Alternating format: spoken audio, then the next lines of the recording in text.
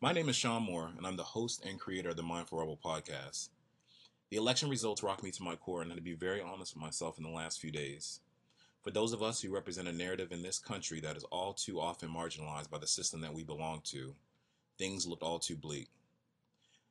But nearly a week after the man who galvanized a very real and a very ugly part of our country was announced the successor to the first black president, we must acknowledge that this is a call to action. Every one of us has the potential to lead and to serve as a change agent, and this is the time to realize that. This episode about mindfulness was right on time. In the face of adversity, we must ensure that we are taking care of those around us, but also ensuring that we are taking care of ourselves. Find some way to engage in self-care because you are needed for this fight. A great way to engage in self-care is mindfulness. This episode talks about mindfulness and mindfulness techniques that help tap into your inner reserves of love and compassion. I hope that you're able to take something away from this episode and the podcast in general. Our leadership journey has just shifted to one that is uphill, but we are up for the challenge because we always persevere. Thank you and enjoy the podcast. Where are you in your leadership journey? Designed to inspire and empower other ambitious individuals, the Mindful Rebel podcast series is designed to bring attention to grassroots leaders in our community and focus on where they are currently in their leadership journey. The podcast will share the advice of doers and thinkers demonstrating success in life and in their respective areas of impact. Welcome to the Mindful Rebel podcast, the podcast about journeys in leadership. In this episode via Skype, we'll talk to Andres Gonzales, co-founder and marketing director of Holistic Life Foundation. Welcome. How are you? I'm good. How you doing today? I'm well, man. It's a good day so far. So as we jump into the interview, can you just, so we can kind of set context to the discussion, can you tell the audience a bit about your organization and the type of work you do in the community? Yeah, for sure. So the Holistic Life Foundation has existed now for around 15 years. What we do is we provide mindfulness and yoga techniques to individuals in areas so that they can better regulate themselves, deal with the stress that the world has to offer, and it allows them to be more well-rounded individuals so they can uplift their communities. Techniques in mindfulness and yoga that we use mainly focus on breathing techniques and meditation techniques. We do postures as well. The goal again is to provide them with skills so they can better self-regulate, self-manage, and become healthier individuals mentally, physically, and mentally. Nice. So what is your personal connection? I know that again, you're the co-founder of Holistic Life Foundation. What was your personal connection with wanting to share meditation with the community? Yeah, I mean, so for me, I mean, I think it started when I started getting into my own practice. When I started meditating more and going inward and kind of doing a little self-discovery, I think that as I got into my practice and kind of evolved through the practice, I think it was a transformation that occurred that really was overwhelming. I mean, it was to where I was seeing the world in different eyes, through different eyes, and hearing the world through different ears, and just having this sense of worth that was just so phenomenal that it made me kind of shocked at all the suffering that surrounded us. Mm-hmm. And I'm blissing out so much, and people always asking me, you know, why are you so happy? And I'd always be like, well, why aren't you happy? Like, what do you mean, why am I happy? That's crazy. So I think it got to where, through my own experience with it and my own experimenting with it, that when my transformation occurred, I just thought, man, I want to give this to any and everyone. And I think that that's the main driving force, was knowing what happened to me and wanting others to feel the same way I was feeling. So looking at your program, and one of the things that kind of drew me to reaching out was the article that I read in reference to the work that you guys do in Robert W. Coleman School in Baltimore. And as a native Baltimorean, I thought that was amazing to see that, one, I'm a person that meditates as well, so I kind of understand the benefits of it. But to see that, and I'm an educator as well, so to see that being implemented in a way that is reaching communities of color, but also educating younger folks about the benefits of meditation. So what prompted, that to kind of really educate starting at such a younger age with meditation? I mean, I think a lot again started with. I mean, I think it was twofold. So part of it was, me experiencing it and wishing that someone had taught me it earlier. Hmm. Reflecting on my life and being like, man, even in high school, someone would have taught me this. College would have helped so much. I couldn't imagine. I used to always joke with the kids that when we go teach them. I always say to them, man, if I did this at your age, I would be Superman right now. Like, I think I might literally be flying around right now. And I always joke with them about that. And I think that's a large part of it was me experiencing transformation again and seeing, wow, I wish someone would have taught me this. And then secondly, I think it was an opportunity that presented itself. When we were getting into our practice a lot, me and the other two founders, Ali and Otman Smith, the three of us were kind of living like hermits, in a way that I guess you could live with like hermits with two other people. But just going inward and constantly just all we did was meditate. All we did was practice yoga. All our conversations were on the breathing exercise I did, or this meditation I did, or man, this dream that I had, and this and that. And as we were going through our journey, we had an opportunity presented to us to teach football to 20 quote unquote problem kids. And we decided, hey man, this transformation happened with us. Instead of teaching them us football, we were like, can we teach them yoga? This is around 2002. And you could tell the principal basically was like, I don't care what you teach them. So long as you're giving these kids some aftercare, do whatever you want to with them. So we started that program. So I think that's why it really began with youth, is because that was one of the first opportunities. But in our minds, when we got started, the three of us knew that, hey, we just want to share these techniques with any and everyone. Our goal really was we wanted to try to save the world by spreading love and spreading these techniques. And I'm glad we started with the youth, because that to me is the essential key to the future is to get people to start practicing and learning these tools at an early age, so they are able to regulate, so they're not as impulsive, so they're not dealing with conflict in a defensive and angry manner, but so that they end up growing and evolving to become more compassionate, loving individuals. So, that's I love that aspect of reaching at such a younger age to really see what the benefits will actually manifest later on down the line. What has the reception been? I know you kind of talked a bit about your initial group that you worked with. It was like, just, we don't care what you do with them, just kind of make sure they stay occupied. But what has the reception been after folks have kind of seen what the results kind of are after working with them?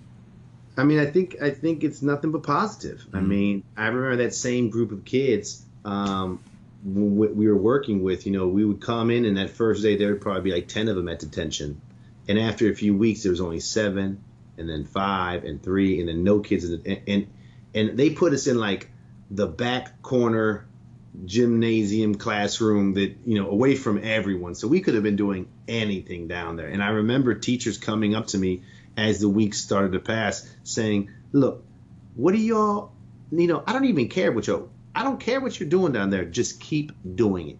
Because they could see the difference in the kids. They could see those kids that were the troublemakers or the ones that were being disruptive now being calmer, being leaders in their classrooms, using concepts of, hey, we're in this together, and teamwork, and being compassionate. And because that's a large part of what we pass on too. A lot of times there's this misconception of yoga that all it is the bending and stretching aspect, and that's a wonderful aspect of yoga, but we make sure that we really are holistic with our approach, and that we hit them from every single angle that we can. So a lot of our teachings revolve around us talking about not doing yoga but being it. It's part of your being, and it's all the time, and you can sit on a mat for 2-3 hours a day, but then there's still 22-21 hours left in your day. You're just not going to be a loving, compassionate individual anymore. And that's what we've always stressed to them is the oneness concept, and to always be, trying to better humanity and better each other, because we're all connected, and spreading that love. And I think that's why a lot of people, when they see the participants in the program, that they see that impact, and they see that kind of emanating from their being, and it's like their auras expand to this they're little love zombies. And that's what we always joke around, like, what we're spreading is love, and we're just infecting more and more people with love. So I think that as people witness the program, they have nothing but positive things to say about it, because they can't believe that youth in particular can sit still for as prolonged a period of time as we make them sit still. I think it's really it's like mind blowing to them, kind of. So with this, understanding the impact of the mindfulness techniques that you use, whether it's yoga or meditation,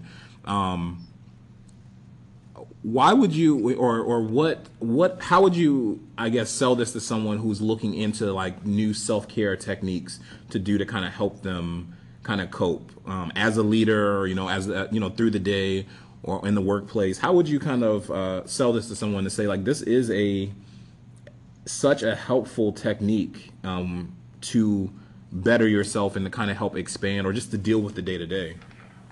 I think first and foremost, and it's the thing that we teach all the time, to get people to kind of buy in or maybe to start their journey. Our teacher always says even the longest journey starts with one step. So I would say that first initial step is we would just talk to them about breathing, a basic belly breathing, making sure they're breathing properly, making sure they're using their nose, describing to them how our nose is specifically made for breathing. It's a filter, it's a heater, it's a humidifier, and our mouth doesn't do that. Describing to them how a lot of people aren't using their diaphragm appropriately when they're breathing, so they're only using 10% of their lungs, and that's impacting their body. It's not cleaning out their blood enough because they're not bringing enough oxygen. It's hurting them in terms of digestion as well. And talking to them in that scientific method, but just making them take a few deep breaths and reminding them that their breath is with them all the time, that this isn't something they need to purchase, this isn't something they need to go to. It's always there. And just telling them to be aware and mindful of their breath rate in certain heightened scenarios, to be aware of their breath all day long. And when are you in a more intense moment where your heart starts beating rapidly? And notice how you react and how you respond to people. And are you impulsive or are you not impulsive when you're in these heightened stages? And using that breath as a number one tool. And I think just that alone, initially they may be like, oh, whatever, I know how to breathe. I've been breathing my whole life, this and that, but as they start walking around and really being mindful of their breath, it'll blow their minds away, because they'll sit there and be like, wow, look at how many other people are breathing in and out of their mouths. And man, I do take some shallow breaths, and as they become more and more aware of it and they're more mindful of it, I think that's just that first step. And that'll make them curious, because something as basic as breathing, something that when you start your life with your first breath, you end your life with your last breath. This important aspect of our lives that people kind of take for granted, and it's just, it's automatic. You don't deal with your breath. I remember John Kabat-Zinn said to us once at a conference we were at, he was like, if human beings were in charge of breathing, we would all be dead. and it's true. It's just that awareness of when are you aware of your breath? When are you really paying attention to it? We take right around 21,600 breaths a day. And when people really reflect on how mindful they are to their breaths and they really pay attention to it, I think that's number one first step. Because usually, just after taking a few deep, slow breaths, when people open their eyes in one of my classes, they look at me like, man, I ain't felt this good in a long time. So that, I think, is first step. And then you slowly introduce these other concepts of whether it's meditation or poses or mindful eating or mindful walking, and you're just letting them know, again, this isn't strict and structured. This isn't, a lot of people, I think, get scared because like, oh, I can't meditate. Hey, what do you mean you can't meditate? Well, I've tried it before. It doesn't work. Well, I mean, if you sat and did it, that was what it was supposed to be, like just framing it in a manner that they understand that this is an essential skill. It's just like a survival tool that everyone needs to be able to live throughout the turmoil that's going on with the external world. And I think that starting with something basic like the breath usually is something they can see results kind of pretty immediate, and then it might make them interested in learning more, and then we'll start introducing them to some more meditation concepts and some more breath work. So with that, I guess in that same vein, what has this done, the work that you do with Holistic Life Foundation, what has this done to grow your practice in general? Oh man, it's, that whole love zombie thing I was talking about earlier, it's just made me just the biggest love bug in the world, man. All I do is love, man. And that's something my teacher always taught me. And I think through the work I've been doing, he used to always say, we're karma yogis, we're doing it. And he used to say, just do the work and and I knew that I this is my, this is what the universe was calling for me to do, but it just made me love more, and to go and to see people from all around the nation, all around the world, and when I just remind them about breathing and to see them open their eyes, like I said before, and look at me with that look, and to grasp it, even if it's for a second, my love pours out to everybody, and I see myself within everyone, and I know that we're all one. And it just makes me want to just love everyone and get everyone again, similar to what I was before, where I just want everyone to feel the way I was feeling. I think now man, I'm just exuding the love, man, and that's all I'm about now. And I think a large part has to do with the work, because when you see guys that, I'm working with some of those, the group of fifth graders, around half of that 20, all are my staff now. So they're Really? yeah, there's some 20-some-year-old men, and they're out there and they're doing the same work that we were doing when they were in the fifth grade. And now they're going up to fifth graders and saying, man, I was you. I was a fifth grader. Mr. Andy came and said this to me, and he ain't lying. I know you being a knucklehead right now. I was just like you. I was being a knucklehead. Trust me, you're going to come back to this stuff. It's going to impact your life. And, to see stuff like that, I mean, you can't do nothing but just appreciate, just the love and the compassion that we've created through our family and through our team, and that's all it's about now. LOVE, for real. So in looking at the work that you've done so far, what are some of the long-term goals that you and the other two founders have for Holistic Life Foundation? I mean, I think just to continue to spread. I think that's our goal, is to continue to increase our scope.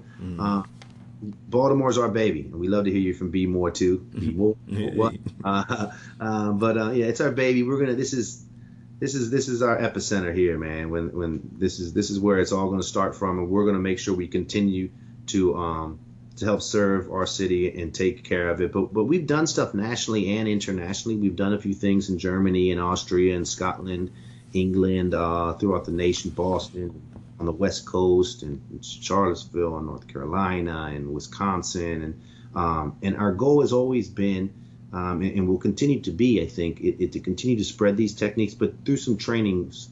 So we would like to go into other communities, as we have done, and we're going to continue to do this, and train individuals in those communities, whether they're teachers at schools or universities, or whether they're some disenfranchised youth, 18 to 24-year-olds that are just in the neighborhoods, kind of in that like period of lost space. Go on and train them with the techniques, get them to start implementing the same programs, and to get them to have a chance to put some money in their pockets too. Because I mean, a large part of this that's come out of our organization growing is that we have been able to employ people. It started off with 3 guys, and now we have over 30 men and women going around running all our programs. And instead of, I would say a few of them would say, man, I'd be on the corner hustling right now if it wasn't for this. And instead of them, lessening the value of their neighborhood and hurting their community, they're empowering and they're bringing value back. And we're, we like to say that we're trying to bring the neighbors back to the hood. And that's what, I mean, they're called neighborhoods. And the only reason we call it the hood is because all the neighbors left. So you just call it the hood. And that's what we're trying to do, is trying to bring that community feel back and empower people, and really just remind them of what's inside of them, and keep infecting, man. Keep infecting with that love. Yeah. Are there any resources, and this is probably partly a selfish question for myself, but I think it'd be good for my audience as well, but are there any resources that you would suggest to someone who is interested in furthering either one, a resource that may be helpful for someone who's starting a mindfulness practice, and maybe 2, a resource for someone that's continuing their mindfulness practice or trying to grow their practice? Of course, yeah. I mean, I have tons. We're all bookworms, like I said with our story. So I have tons of books. If off the top of my head, they haven't read an autobiography of a yogi, I always say pick that one up. I know that at Steve Jobs' funeral, they passed like thousands of them out. That was something I guess he put in his will, reminding everyone that if you haven't read this book, read this book.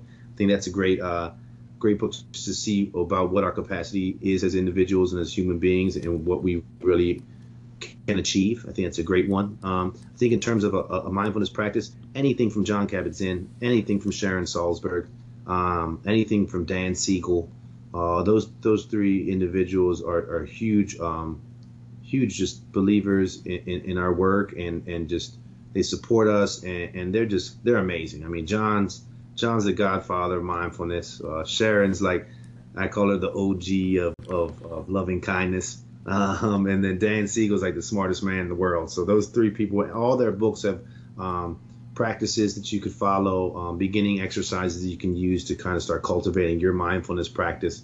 And then eventually, I mean, we have an app on a Will platform. It's called Will Grow, WHIL Grow. There's over 50 sessions with myself, Ali, and Atman, leading individuals through breath work, meditations, imagery, visualizations. You can just go through categories like anger or stress or relationships or sleep and click it, and then you'll be able to pick. If you put your earbuds on, get led through exercises. Eventually, we have trainings we do as well up in New York at Omega, and we have some in Baltimore. So if people want to reach out to us, of course, we can try to get them going, and we can train them in some of the stuff that we do in some of our engagements. But just mainly, I would say, if there's one thing that you really want to do to really start getting into your practice, it's just meditate. No matter what, even if it doesn't matter how you do it, where you do it, what time you do it, just do it for real, and just sit down. And I mean, if you want to lay down, if you want to do it while you're walking, it's a lot of times when you first begin sitting is the best way. And just take some time to be. We're not called human doings. We're called human beings. So let's stop doing for a little while and take a moment to be.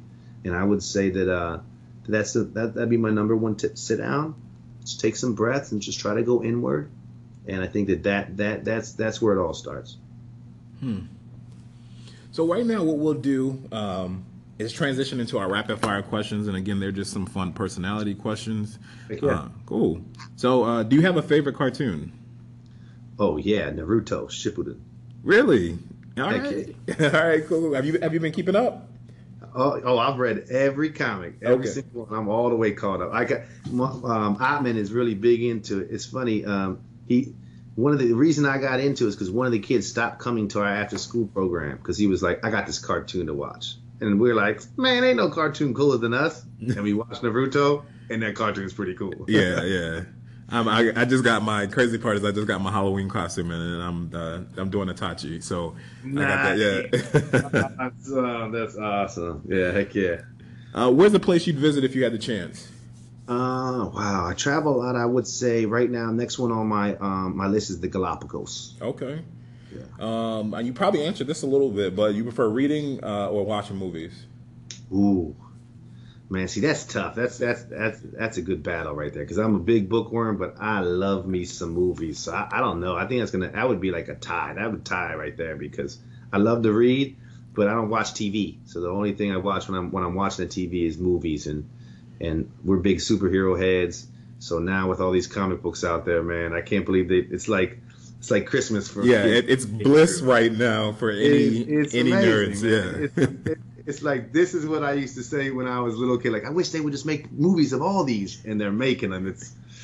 So it's tough because I still like to read. So right now, probably with all the superhero stuff, I'm probably leaning a little towards the movies right now. But if my teacher heard me, he'd say, man, you better get your nose in them books again. Is there a book that you would like to turn into a film, that you would like to see turned into a film? Yes. All right. And I'm gonna say it, even though I think this is a good. It's Jonathan Livingston Seagull. If you haven't read that book, or any of your listeners haven't read it, pick it up. Great book, quick read, probably read in 30 to 35 minutes. Got pictures in it too if you're not a big reader, so it's not intimidating. And it's just a great story. I think that if they made a cartoon out of it for kids, I think it'd be something that youth and adults, people of all ages would really get grasped because it's about a person's journey and kind of not being afraid to test the limits of what people say you're capable of doing. Yeah. Great book. If you had to choose an object that best represented your personality, what would that be? Ooh, an object. Huh. Wow. And since it's supposed to be rapid fire, I'm just going to go off the first thing that came to my head, and I would say a microphone. Yeah. Okay. Yeah. I like music, so. Okay. All right. And as we wrap up, the last question is: what would, at the end of the day, what would you like to be known for? Love, man. Spreading love.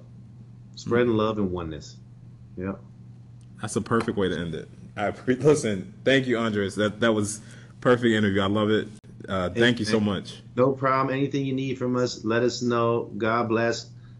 I'd like to tell all your listeners one thing we always like to end with is don't forget, love is the most powerful force in the universe. We love all y'all, okay? So have a good night. And for more information about Holistic Life Foundation, please go to their website, hlfinc.org. More information will be posted along with the podcast, including the website. Thank you for listening to the Mindful Rebel podcast. Stay tuned for our next exciting episode. Stay connected on your leadership journey with the Mindful Rebel podcast by visiting themindfulrebel.co, following the show on Instagram at Mindful Rebel Podcast, and subscribing to the Mindful Rebel on the iTunes podcast app. Remember, the podcast is for you, so if you have questions about leadership that you want to hear discussed or you're interested in contributing to the show, feel free to share at themindfulrebel.co.